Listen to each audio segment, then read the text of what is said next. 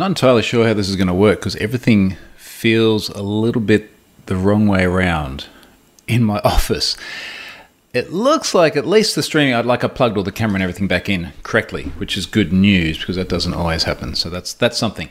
The reason why everything's back to front, and if you listen to this, like normally I would have a wall behind me. I'm looking at the screens at the moment. The screens are there, walls and stuff are there. Well, there's walls behind me too. But I'll turn that down. As some of you can probably see, I'm in the midst of painting in this. I'm in the midst of paying someone to paint in this room. So this is sort of the next thing on the list, just making this room better acoustically, better aesthetically as well. So, in fact, the doors are already been painted. They've gone a very dark colour, and you can just see a little bit up the top there where they're sort of cutting in next to the ceiling. There's some wallpaper going on there. Anyway, the curtains have been taken down, and there is just like glaring light at 6:48 in the morning coming through there. And when I had the camera in the normal spot, so I went all dark and the rest of it was light. So I thought, okay, I'll just rotate it. Let's see how it looks. Now, I'm going to have to keep looking over there to see the comments. Who we got here? Rambling Geek, George, Stephen, and Stuart. All right, cool. Thank you for folks joining in. I would normally begin by talking about a sponsor, except I noticed yesterday there is a sponsor listed on my blog, and the sponsor message, the entire message says VMware, and that is it.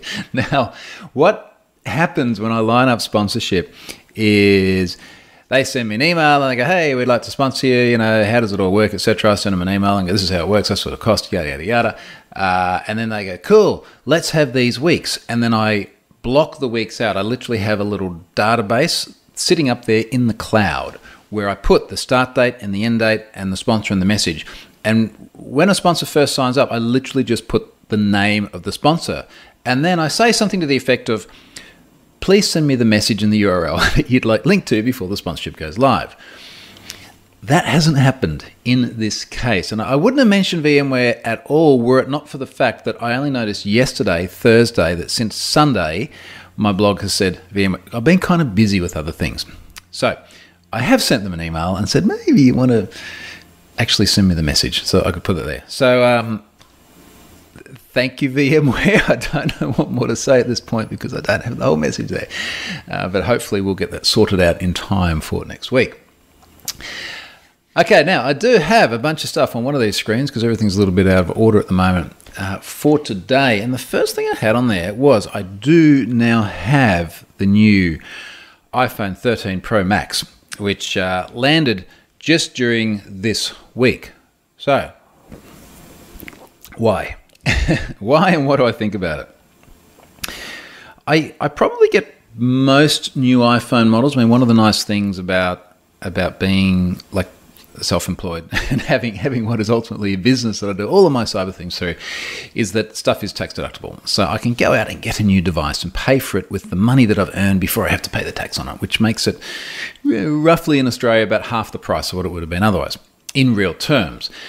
So there's always that little bit of incentive. It's not quite the hit that it would be in days gone by when I bought devices. So there's that. If I'm honest, because I had a 12 Pro before that, like the normal size 12 Pro, and I did think a lot, like, is it actually worth upgrading anything? But if you've been watching particularly my Twitter feed over the last, I would say especially since COVID, I take a lot of photos, loads of photos. Like if I look at my list of photos at the moment, and it'll actually tell me how many are in here, I have taken 23,750 photos and about 1,600 videos with various versions of iPhone that now all sit in my iCloud. So a heap of photos. And a lot of these photos I'm actually getting blown up and put on walls as well. At some point when all of this kind of stuff is finished, I will do a whole bunch of photos for the house of what we've done. You'll see that some of these photos I've taken and then put up are epic. There's like this massive one of Charlotte and I at Uluru when we got engaged earlier this year that is probably 1.5 meters wide, taken with an iPhone, blown up in full quality, and it looks amazing. There's photos of the kids printed on canvas which look just epic. So for me, like the photo quality on this thing is just super, super important because these are memories that will be there forever.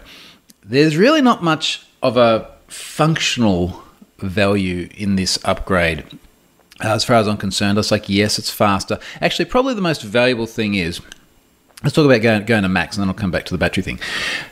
I had a max, I was doing about iPhone 8 era, and then I went to the 10, and the 10 is when they got rid of the bezels, and you got the like little notch up the top, and it was like, all right, this is cool, because I can basically get just as many pixels and dimensions in the screen in a smaller form factor. So I don't need the max anymore. I'll just go and get the 10. So from 10 onwards, and I think I had 10, 11, 12, they were all standard size phones.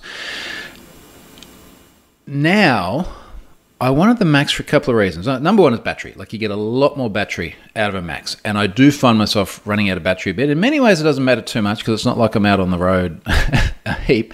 And if I am, air quotes, on the road, it's normally like literally on the road in the car, in which case it's plugged in and it's CarPlay and it charges. But there are plenty of times still where I'm like wandering around, or I've been in the office or something and I haven't put the phone on the little charger that I have sitting on the desk over there, which is probably just about in frame for some of you. I haven't sat it there and it does run short. So I really wanted more battery life, which the 13 Pro is meant to have anyway, and then the Pro Max is meant to have even more because it's larger. And then I was just kind of curious, how much more stuff could I do on the bigger phone that I would have maybe struggled with on the smaller phone, maybe rolled to iPad? One thing that did constantly drive me nuts on a smaller phone is I'm 6'5". For some reason in Australia we still do feet. About 197 centimeters. My hands are proportionately large, and I know that sounds like it's going down a bad direction, which is really self-ingratiating, but there's a functional problem here, which is I keep fat fingering keys, and I found that was really starting to bug me. So I was like, and maybe there's clutching at straws. I'm like, okay, if I get a slightly larger phone, then the keys will be slightly larger, and maybe I won't have that problem. Anecdotally, so far, I do actually find it easier to type on. Right, so camera. Now, I just posted a photo on Twitter, about 20 minutes ago, and I reckon it's absolutely stunning. Like, there's a couple of comments in here going, like, this looks like a game. So it's a photo from my backyard with the sun just coming up and just this crazy reflection on this glassy water. Look, it would have looked awesome with the 12 Pro anyway. I just find that any little bit of extra I can get out of the camera is good. One of the things camera can do on the 13 Pro that the older ones couldn't is macro. So I do have a Twitter thread going where I took a photo of a spider, because Australia, in macro, and it looked totally amazing. It can also do, what do they call it, like cinematic night mode, which I've not tried yet, but I'll try that and I'll add it to the thread of 13 Pro. So I think it's, in summary, it is a luxury upgrade. There's not a whole lot of stuff that's different. It's mainly the cameras, but if you can justify it, seems pretty neat. And if I don't like the max form factor, then September next year I'll order a smaller one when there's a 14 and it's got better cameras again or something like that. All right, what's on the comments here? John is there. G'day, John. John, who I'd normally be in Belgium drinking beer with, probably about now. Ramley Geek says, how do you figure out what to charge?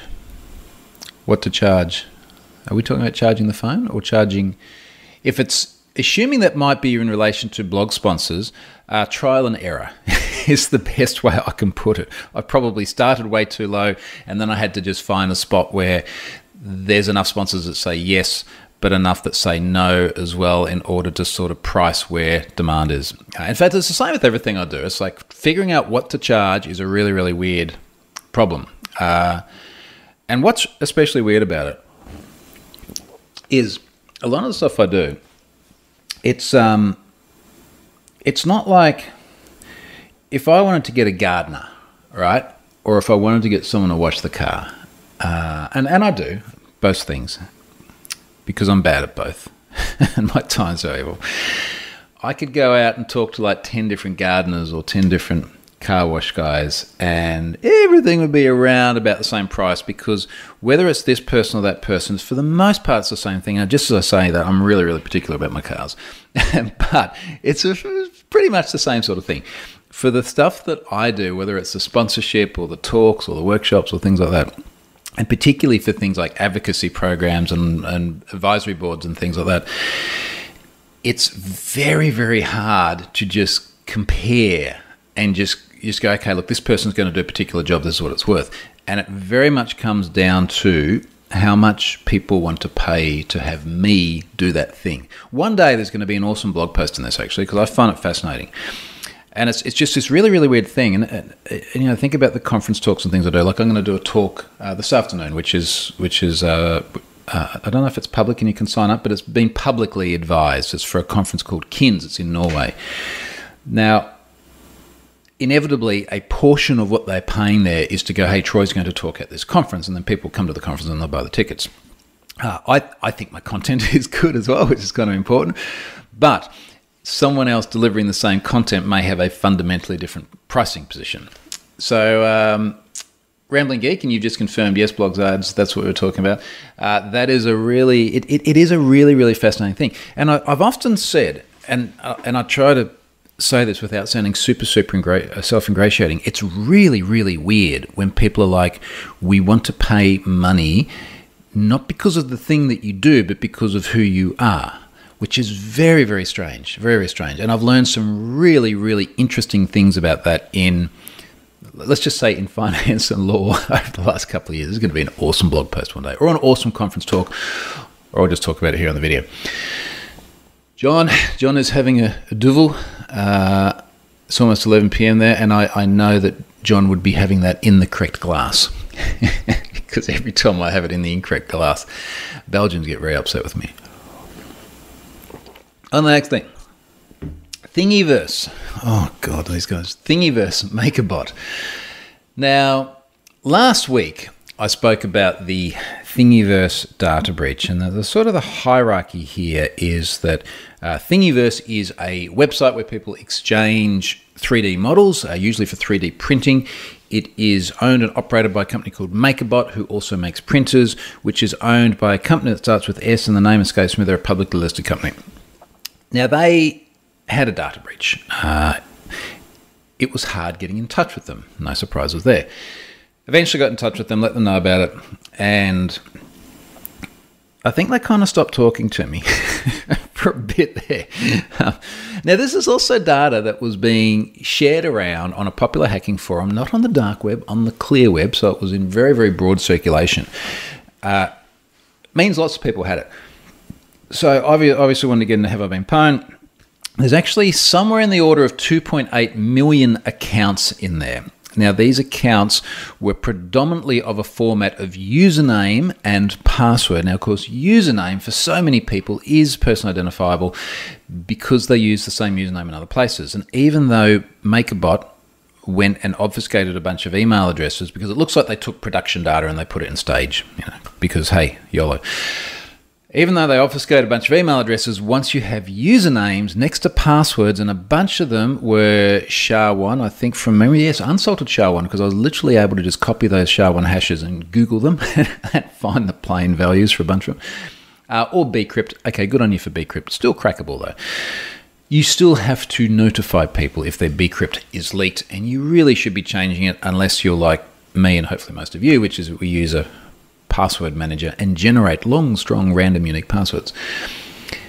In their disclosures, we can actually talk about what they've said now because this came out after the chat in my weekly video last week. Looking at the most recent Thingiverse tweets here, actually, this was a week ago, so maybe I did talk about it, can't remember. It becomes a blur. 2 tweets from Thingiverse. Now, I've only seen 2 public mentions of this, and it's these 2 tweets. Number 1, we are aware and have addressed an internal error that led to the exposure of some non-sensitive user data on Thingiverse. Non-sensitive. We issued a notice to the affected users and encourage you to update the password of your Thingiverse account. We apologize, with a Z, Americans, for this inconvenience. That was the first tweet. The second tweet is, for clarification, the exposure affected a handful, less than 500, of real user data. Bullshit. The non-production, why did he say non-production? Not Anyway, the non-production, non-sensitive data included encrypted passwords, random salted. It's not right; they were hashed, and also the SHA ones weren't weren't salted. With mostly testing data, the affected users have been notified. Also bullshit. And the reason that's bullshit is that I have a rather lengthy thread going here on this incident, and I have been adding things to it as we've gone along, particularly with comments from other people in their own tweets about the fact they haven't been notified. Well, actually, they haven't completely not been notified. They've been notified by Have It Been Pwned.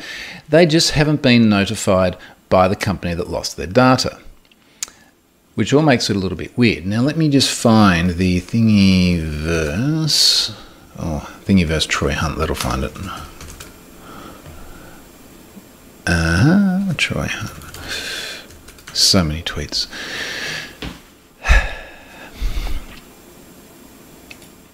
So, I invented the Iraqi information minister because that basically feels what it's like at the moment. So somewhere in here, they've obviously not notified people, and I've embedded some comments from people, and there are things like, all right, the Apple Freak says, notified by HOBP, no disclosure notice from Thingiverse. Logged in to reset my password earlier today and was not shown any alerts or anything informing me as such. Paul Nichols.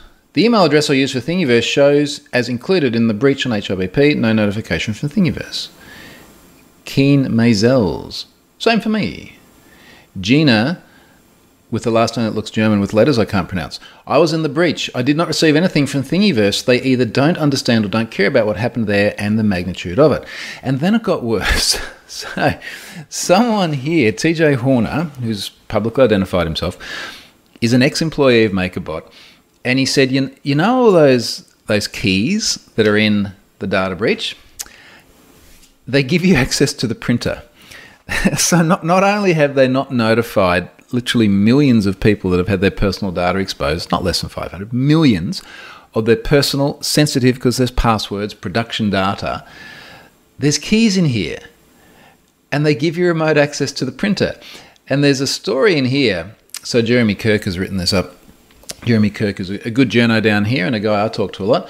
Big findings from Thingiverse data breach. 50,000 MakerBot 3D printers could have been hijacked remotely and wrecked. Also, 2 million people are likely affected by the breach, not 500. And in here in the story, he's got embedded from TJ Horner somewhere a photo, which is a photo taken with the printer's camera that could be remotely accessed by the keys. Now, interestingly, Thingiverse/MakerBot have rotated the keys, so the keys are no longer valid. You can't use them to go and crash people's printers or look at their cameras, which also says that they know that there was a problem and they've rotated the keys, and they've just said nothing about it. And it just blows my mind that we're in this situation where a subsidiary of a publicly listed company can behave in this way and like nothing happens.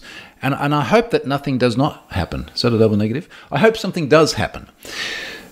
There needs to be some sort of recourse for this. This is just absolutely nuts. Yeah. Anyway, all right, let's hear in the comments. Nathan also has the correct glass. He's out of double. This is all just about beer and whiskey. Brendan says, it's been a bad thread. It's been bad when Troy's thread is too long for even him to easily find the starter. I just despair. I despair at how it's been handled. Now, on to the next one. And I can't talk about what this one is yet because I'm still giving the company a little bit more of a chance to communicate it appropriately. I've had more data sent to me because it's a day ending in Y. Someone sent me data. More data sent. It was, and I'm just going to be cautious with my words just simply because I want to give them, I've told them about another 12 hours to disclose this properly before I do it anyway. It is a service that I was not familiar with, but appears to be quite significant and has a very, very robust following. And there is a 7-digit number of email addresses floating around alleged to have come from the service. Now, when I say floating around, someone sent it to me many days ago. I've found it being exchanged really extensively again within the hacking community. It is out there in a lot of hands. It was put to me when the person sent me the data that it was being used for phishing, and it is a class of site which is particularly subject to phishing attacks. It would be reasonable to assume that even though there are only email addresses floating around here, that yes, they would be used in a lot of phishing-related attacks.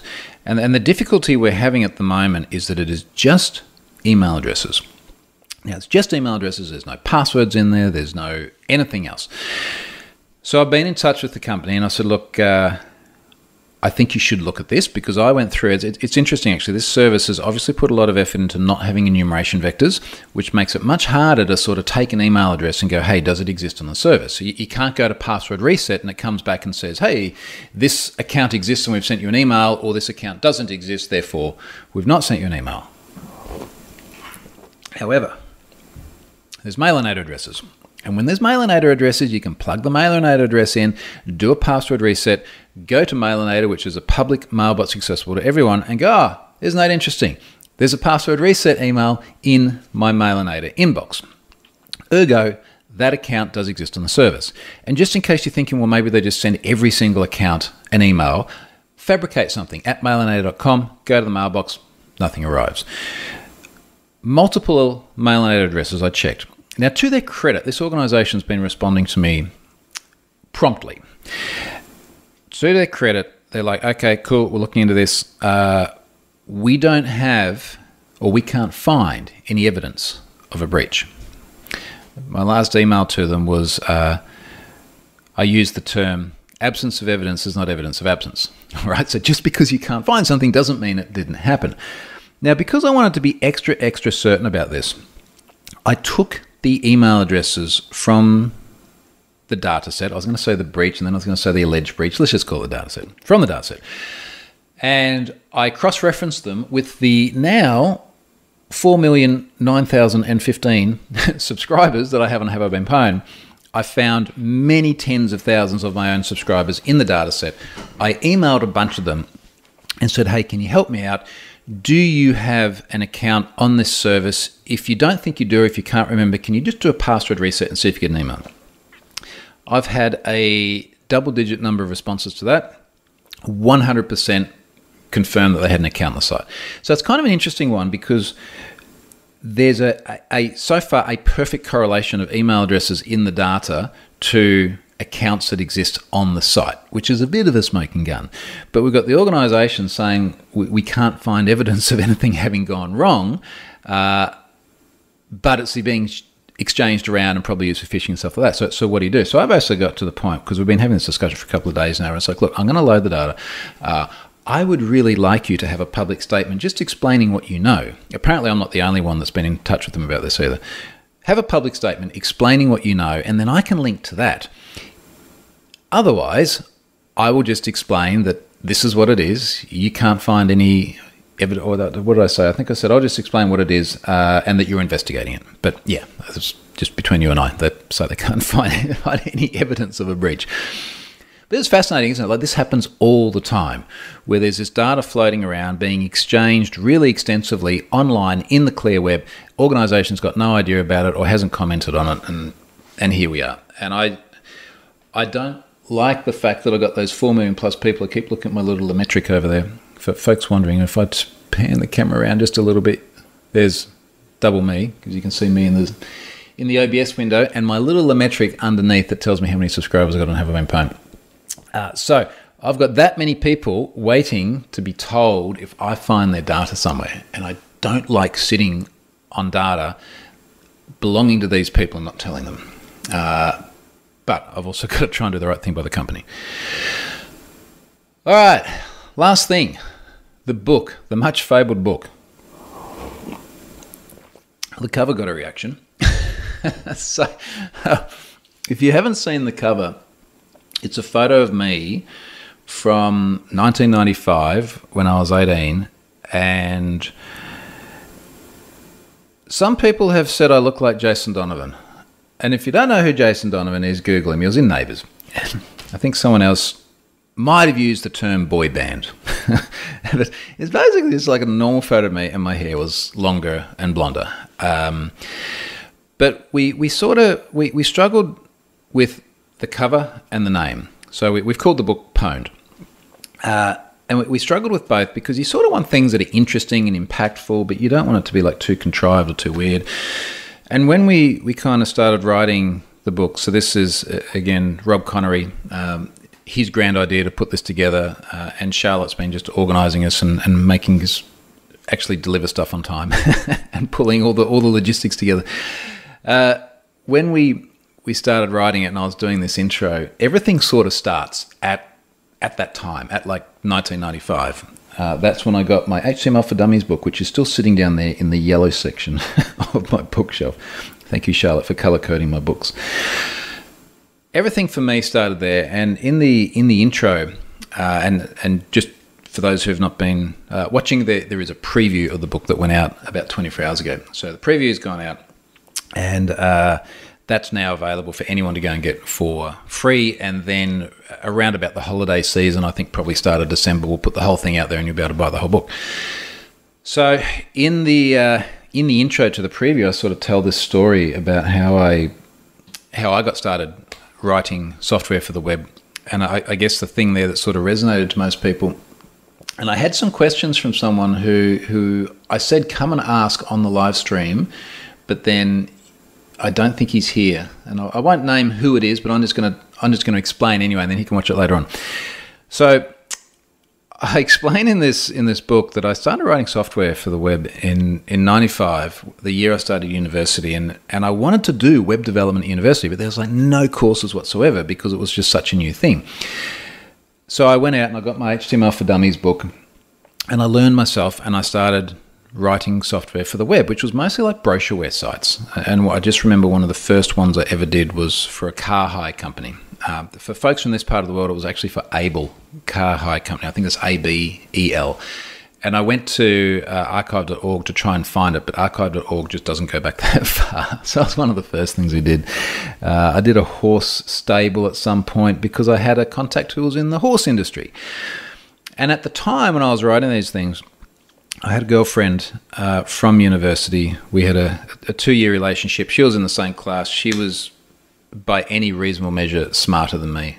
So she was doing like the proper coding stuff, the back end stuff, and I was doing the HTML. And I wasn't doing CSS because we didn't have CSS in 1995, but the HTML and the JavaScript and stuff like that.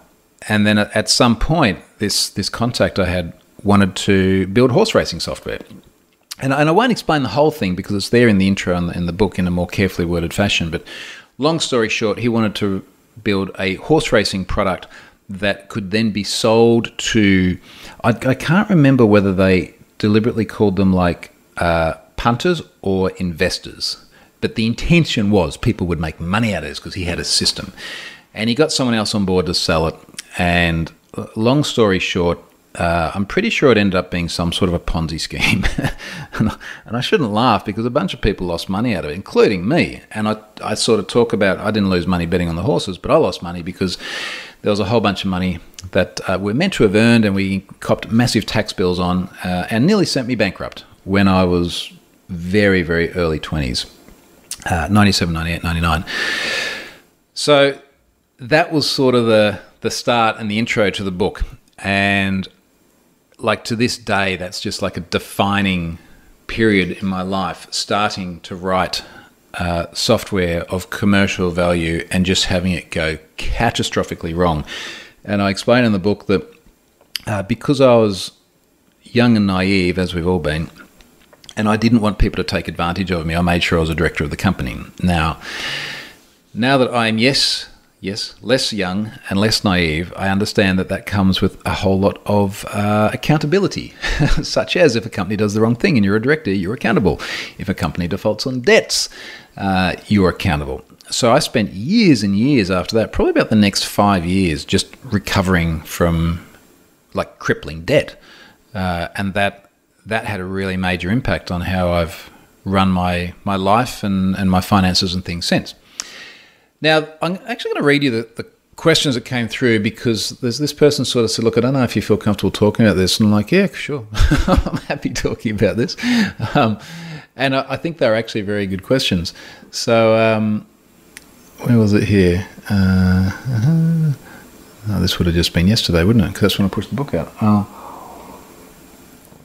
I know you said the answers publicly in the first video, live with Rob, but the questions I think some will think is what happened during the investigation. So when these guys were running this horse racing software, eventually ASIC here in Australia, the Australian Securities and Investment Commission, said, you guys are running an investment scheme, but you don't have an investor's license.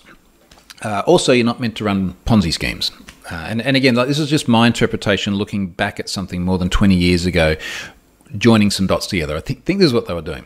We certainly did. It's not like there was a line of code which is like insert Ponzi here. Like, we gave them the software to be able to put numbers in, and obviously they were cooking the books a little bit. So the whole thing got investigated. I did get interviewed by ASIC, which was not a lot of fun. I had a lawyer present and had to go through all of this sort of grilling, which for me, just writing code and having no idea about the business world was bloody intimidating. So what happened during the investigation? Did you get spoken to by the police? Not by the police, but by ASIC. Did you go to court? No, I didn't go to court. In fact, when I had that interview, I was actually in Singapore at the time, and it was all done by phone. Was you banned from being a company director for years? No, I wasn't. And in fact, I still have the same company that owns some shares in that one which I was trading under, and in fact, it's the same one that I trade under for a bunch of Have I Been Pwned things today. So no, I wasn't banned from being a company director. I had black marks on my credit record for years, and I'm just looking at the other comment he made here, because he said, after recovering from the debts, how hard was it to approach banks for credit, bank account, etc.? So because there were various loans that were defaulted on, so things, one of the ones I remember is there was a printer. Now the printer wasn't purchased outright. It was on a purchase plan, or I don't know if it was leased or what it was. So basically you had to pay money each month to have the great big photocopier printer sort of thing. And that was one of the debts that was defaulted on. Now, I was not the person who went out and got the printer. I really don't like printing stuff if I don't have to. But that was something that was owned by the organisation, and because I was a director, I had accountability for it. So that was one of the things. So what ended up happening is on my credit record, I had these black marks where these various loans had been defaulted on. Any of the loans I had personally, in fact, the only loan I had personally was for a car, and my parents bailed me out of that. They bought the car. So there was nothing that I defaulted on personally, but it's still a black mark on your record. Now, depending on what it is, over time, it will drop off your record. So, I think like defaulting on a loan was 5 years or something like that. So I just had to wait until I got past that period before the things dropped off my record, and it just became, eventually squeaky clean. And it has been, and it will stay that way, has been for the last decade and a half, I guess. But particularly when I started buying investment property, and I've written about this before, it was hard in the early days, in the early 2000s, I was buying property.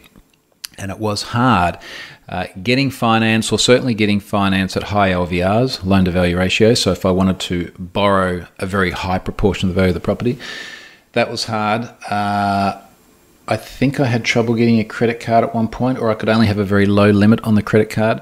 But all of this is stuff that over time got rinsed out. But enormously stressful stuff at the time. And look, if other people have questions on this, feel free to ask.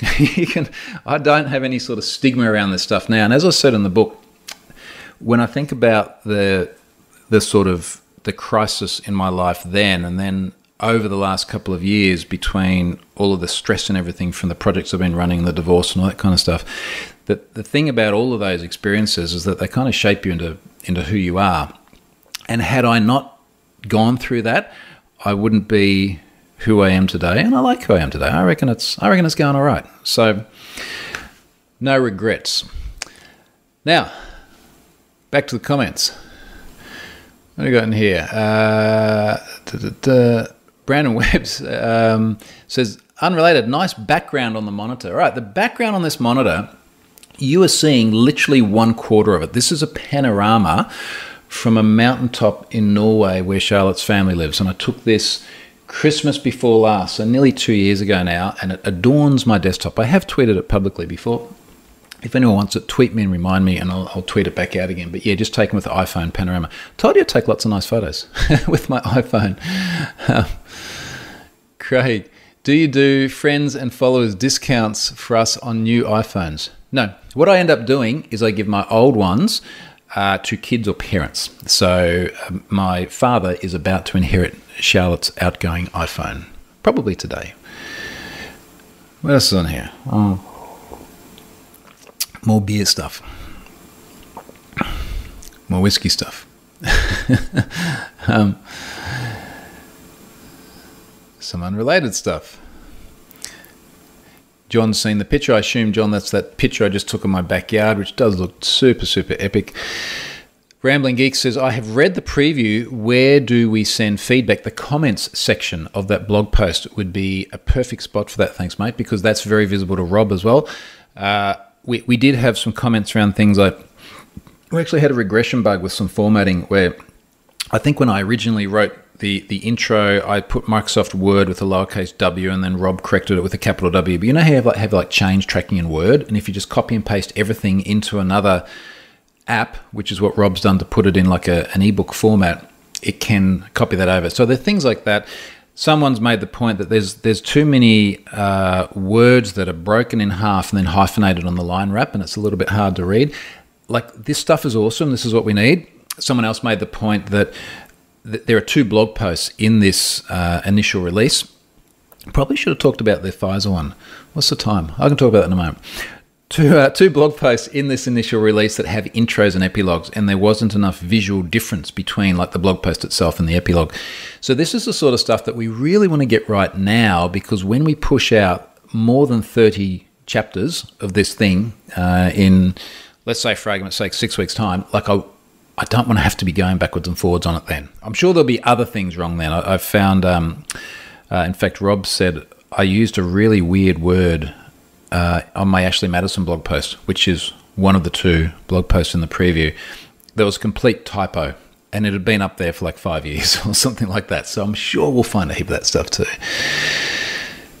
What else is in here? Rambling Geek, did the guy whose idea it was get away with it? I think this is probably going back to the horse racing thing.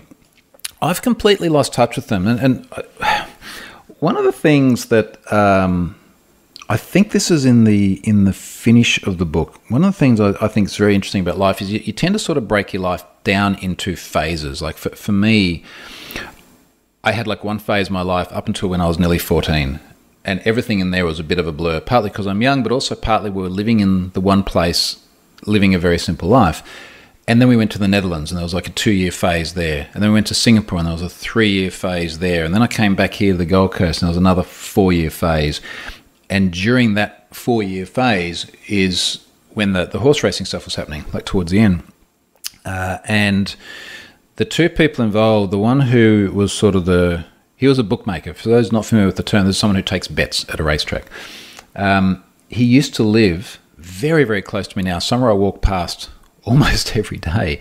And sometimes I wonder if I'd actually see this guy, and would I recognize him, because I haven't seen him for 22 years.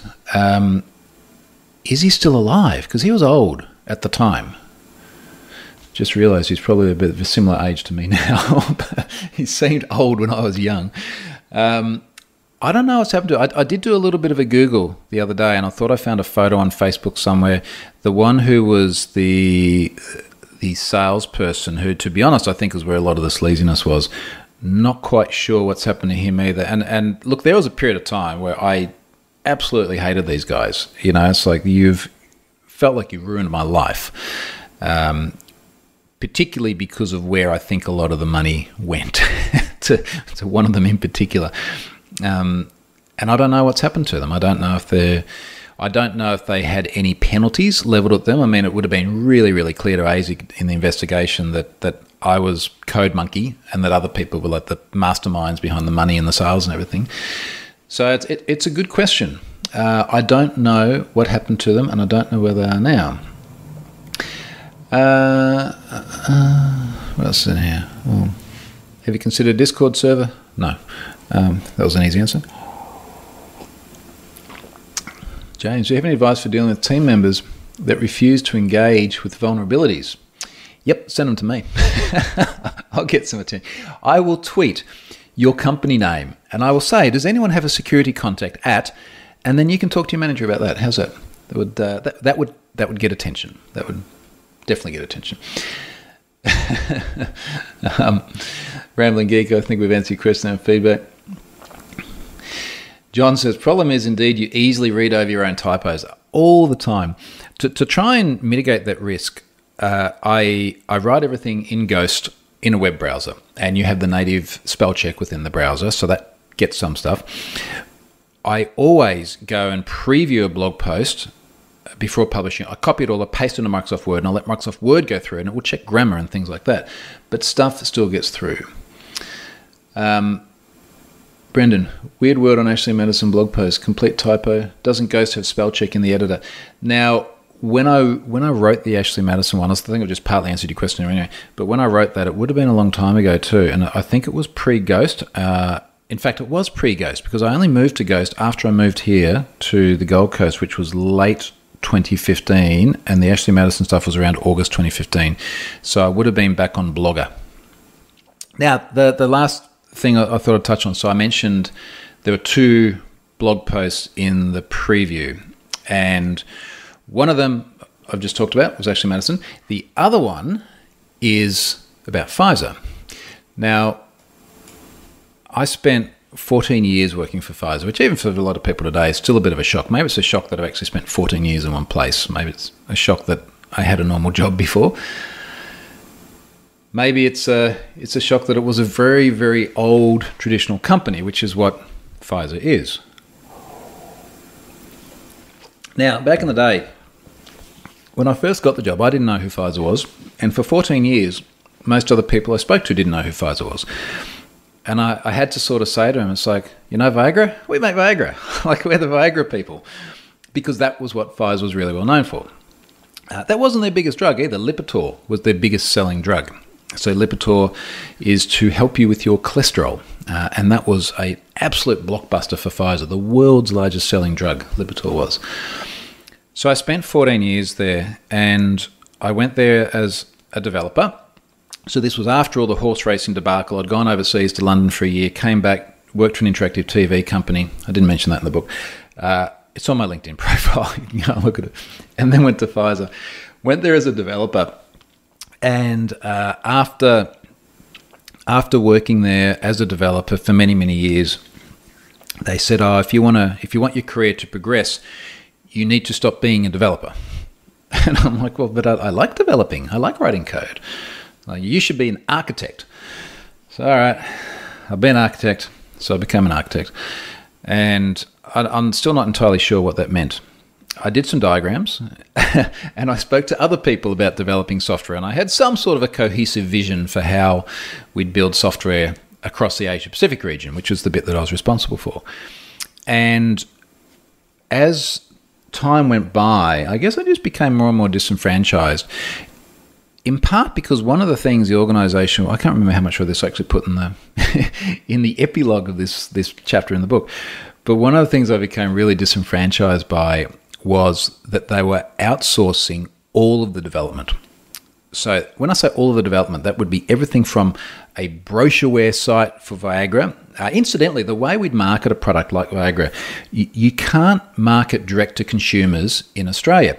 For those of you in America and you like watching the TV and you're just blasted by everything from like boner pills to cholesterol lowering pills to whatever it may be, you're blasted on TV the whole time, and then you get to the bottom and there's a little fine print at the end. You can't do that in Australia because consumers shouldn't be making this decision themselves. They should be talking to their healthcare professional, and the healthcare professional makes the decision. So when we wanted to market something like Viagra in Australia, we couldn't market Viagra. What we could do is we could market campaigns such as we had one called Love Life Now. It's like, let's focus on talking about how to create a better love life. And we can say to people, look, if you're suffering down there in the bedroom, go and talk to your healthcare professional and they can suggest some products that might be useful for you. And that, look, I think that makes a lot more sense because, geez, I mean, look at what it's like at the moment with people deciding whether or not the vaccine is safe to take. I had this discussion with my painter yesterday doing this. He's like, my brother doesn't want to take the vaccine. And I'm like, it's interesting. What does your brother do? Oh, he's a scaffolder. So, okay. As he is scaffolding, how much epidemiology does he actually do? So I like the idea of people being referred to healthcare professionals. So anyway, we create everything from a brochureware website for Viagra through to things like adverse event monitoring software.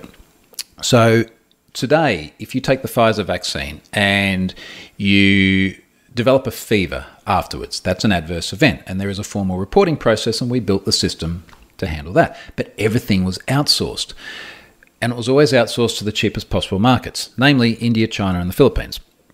So I'd spend a bunch of time working with folks there, and you wouldn't believe what the software quality was like when you outsourced to the cheapest possible markets. It's predictable. So I was becoming increasingly disenfranchised, just frankly cleaning up other people's messes. And then after 13 years of having the same boss, I got a new boss. And I've named him in the book. He was a guy called Gerard, and Gerard was in the Philippines. Now, just to sidestep a second, the whole point of this book is there was a blog post I wrote on the day that I left Pfizer. It's the first time I'd ever mentioned their name publicly. I was waiting for my redundancy payout. So I was not going to say anything like what I've said in the book now. I was very polite. But this book is about the story behind the story. And this was Rob's initial idea when he came to me. He's like, I think there's something interesting behind a whole bunch of these blog posts. Like, yeah, actually there is. There's a bunch of stuff I didn't say. So there's an intro as to why did I write this in the first place, and then an epilogue as to what happened afterwards. So on the Pfizer one in the book, in the teaser, you can go and get now, book.troyhunt.com. In there, I explain that I got this new boss in the Philippines, Gerard. And the Philippines, like a lot of Asia, is a very hierarchical place. Now, I'll give you an example. I said this in the book. I'd go to Manila and I'd walk around the office in Manila, and those who perceived me as being more senior or more important than them would call me Sir Troy. Literally, Sir Troy. Now, you're probably thinking, this almost feels like a Robin Hood era, you know, Knights of the Round Table. Sir Troy. I always thought it was so freaking weird, but that's a cultural norm for them. And I have a feeling that Gerard might have wanted a bit of Sir Gerard from an Australian. It's like, mate, that's not going to happen. And we didn't really hit it off. And that the catalyst for me, and the reason, I'm sure a big reason for why I'm no longer there, is that I was going to do my first ever international talk, and this must have been April 2014. It was going to be Code Mania in New Zealand. I was going to go to New Zealand, which was really exciting for me because I'd never been to New Zealand. And I knew a long way in advance I was going to do it. It was a closing keynote. It was a lock note. In fact, it was right before Scott Hanselman. It was going to be me and then Hanselman. It was my first international trip, and it was going to be next to Hanselman, and this was really, really exciting for me. And I'd agreed on this with my old boss because this is how far in advance things are organised. New boss comes in, and I'm like, Gerard, mate, I'm going to be going to this thing. Mate, not sir. I'm going to be going to this thing, you know, just so you know. Yeah, okay, cool. And then we get closer, and he's like, look, I want you to come to the Philippines for a meeting. And I'm like, okay, well, you know, I'm not going to be here then. I'm going to be in Auckland.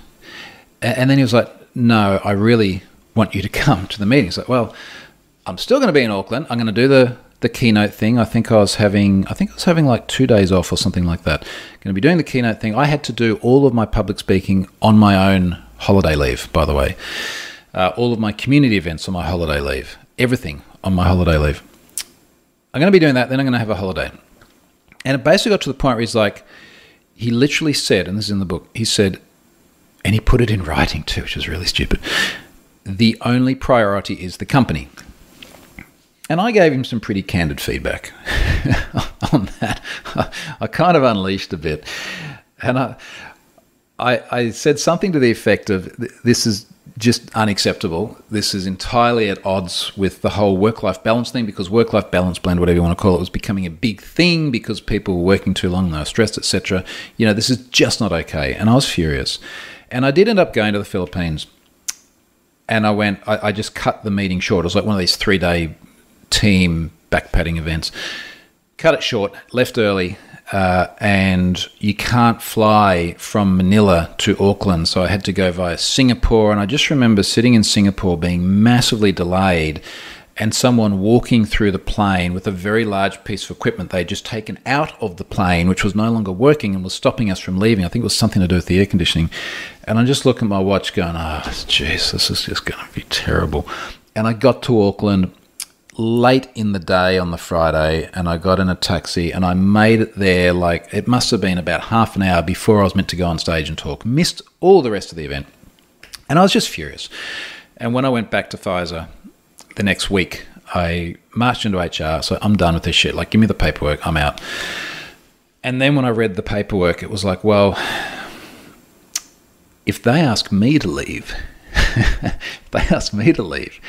the redundancy provisions are really good. The redundancy provision was about, and I did say this publicly in another blog post later on, it amounted to, by the time you got some tax advantages because it was redundancy as well, it was almost 2 years of pay. So it's like walk out and get paid just your holiday leave, and I must have had 6 weeks or 8 weeks or something like that owing, or stick it out, and then if they ask you to leave, it's like I don't have to work for the next 2 years, and I stay in the same position financially. So that's what happened. I stuck it out. I hated it, absolutely hated it. I hated every day of it.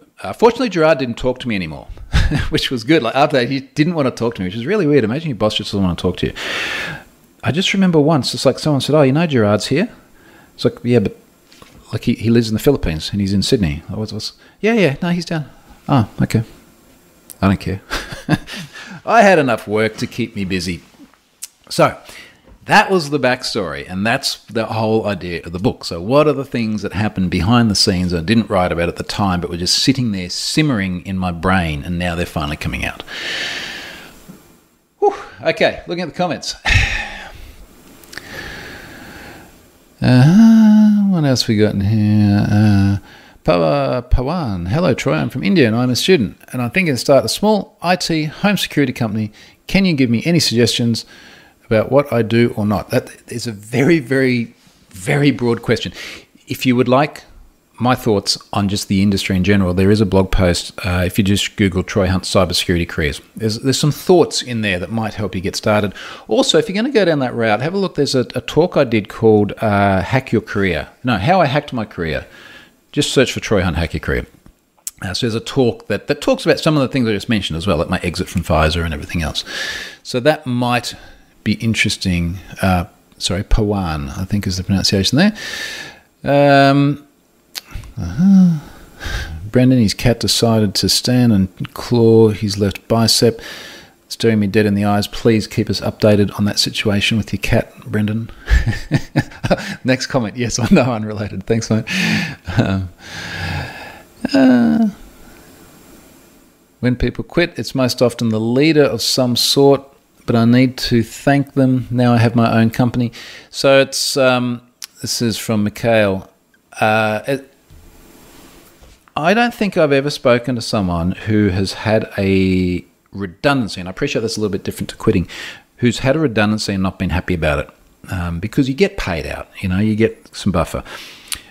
Tangential on this, and I think this is in the Hack Your Career talk, but when the redundancy happened, so this was 2014, and I'd been here on the Gold Coast over Christmas. And for those of you from other parts of the world, this was about an hour and a quarter flight from Sydney, about a 9-hour drive if you want to do that. And I'd come up here every year for Christmas and stay with my parents for a couple of weeks.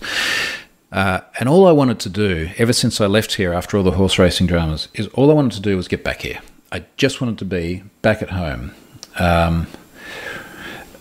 That was what I wanted in life. And at Christmas 2014, I was here going, I just got to get out of that place. I've got to get out of that place and get back here.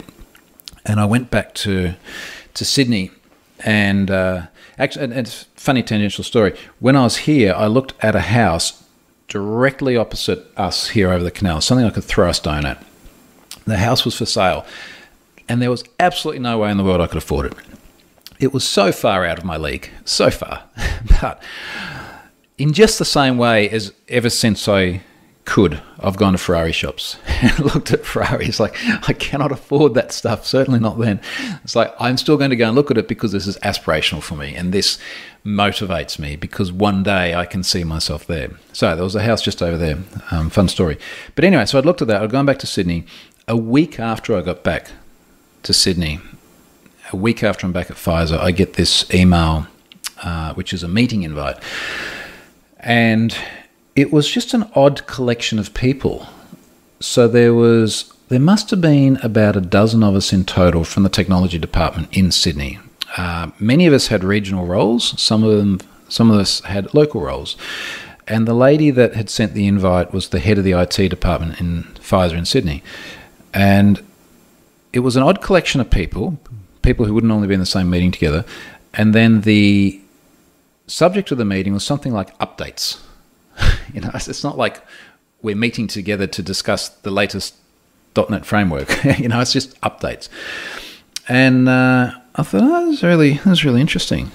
And I had a bit of an inkling. I don't know why. Just thought it was, maybe. And I go into the meeting room, and she's crying. So I was like, oh, this is going to be interesting. She's crying, and then my boss, Gerard, is on a speakerphone, and then his boss was on a speakerphone as well. So this is going to be really interesting. And the way they did it is they put up a PowerPoint. And the PowerPoint had an org chart, and we all had names. And let's say there were 12 people, 12 boxes. Everyone had names, had roles. And they're like, this is the organization now. And then there was another slide, and it had about 8 boxes with just titles. This is what the organization is going to look like. It's like, wow, that's really, really interesting. I'm very curious to see what's going to happen here. And they really, really beat around the bush. It wasn't like we're making 4 roles redundant. And I just remember looking around the room, and one of the guys who I worked with very closely was well and truly into retirement age, and he was, I don't think he was in a great financial position at the time. He was worried. There was other people who were just like ashen-faced. And I'm sitting there going, oh, gee, this is going to be good. Like, I really hope this is what it looks like it's going to be. And I just remember at one point saying, look, can we just, cut through the bullshit? Are you making roles redundant? Because I couldn't even get them to... And even then it was very wishy-washy. Well, you can apply for one of the other things if you want to. Ended up with 4 of us leaving, which was great. But the reason I tell that story is that by that time, I knew the redundancy provision would be really good. I wanted to go. I was making a lot of money from Pluralsight at the time. I was making a lot more money writing courses for Pluralsight than I was going to the office every day. This is part of my blog post on financial tips. I think I wrote it on the last day of 2018. That blog post is also in the book, and there's more background on that as well. So double book pimping right there. All right, I'm conscious of time because we're almost on an hour here. Are there any more comments here? Brendan's cat has left the room. I appreciate that, Brendan. Thank you. Couldn't help but laugh at you when you be updated. You got to laugh, haven't you? What else have we got? And look, I think that pretty much takes us up to the end here, because we are about to hit bang on an hour, just over 58 minutes. So I do have to go and start a day, which will include having the painter finish painting the corners just here, getting my curtains back up, hopefully in time for me to be able to do this presentation for Kins in Norway later today. If you are going to be around for that, check in, watch that, because they are helping me enjoy my joyful, joyful life of independence and not working for Pfizer anymore. Thanks for it, folks. Go and grab that book. Free chapters out there now, book.troyhunt.com. I'll chuck that in the links as well. And if you do have any feedback on it, please do drop that into the comments too, because we are reading it all and we are going to make sure that we pay attention to everything that is said. Thanks, folks. See you later.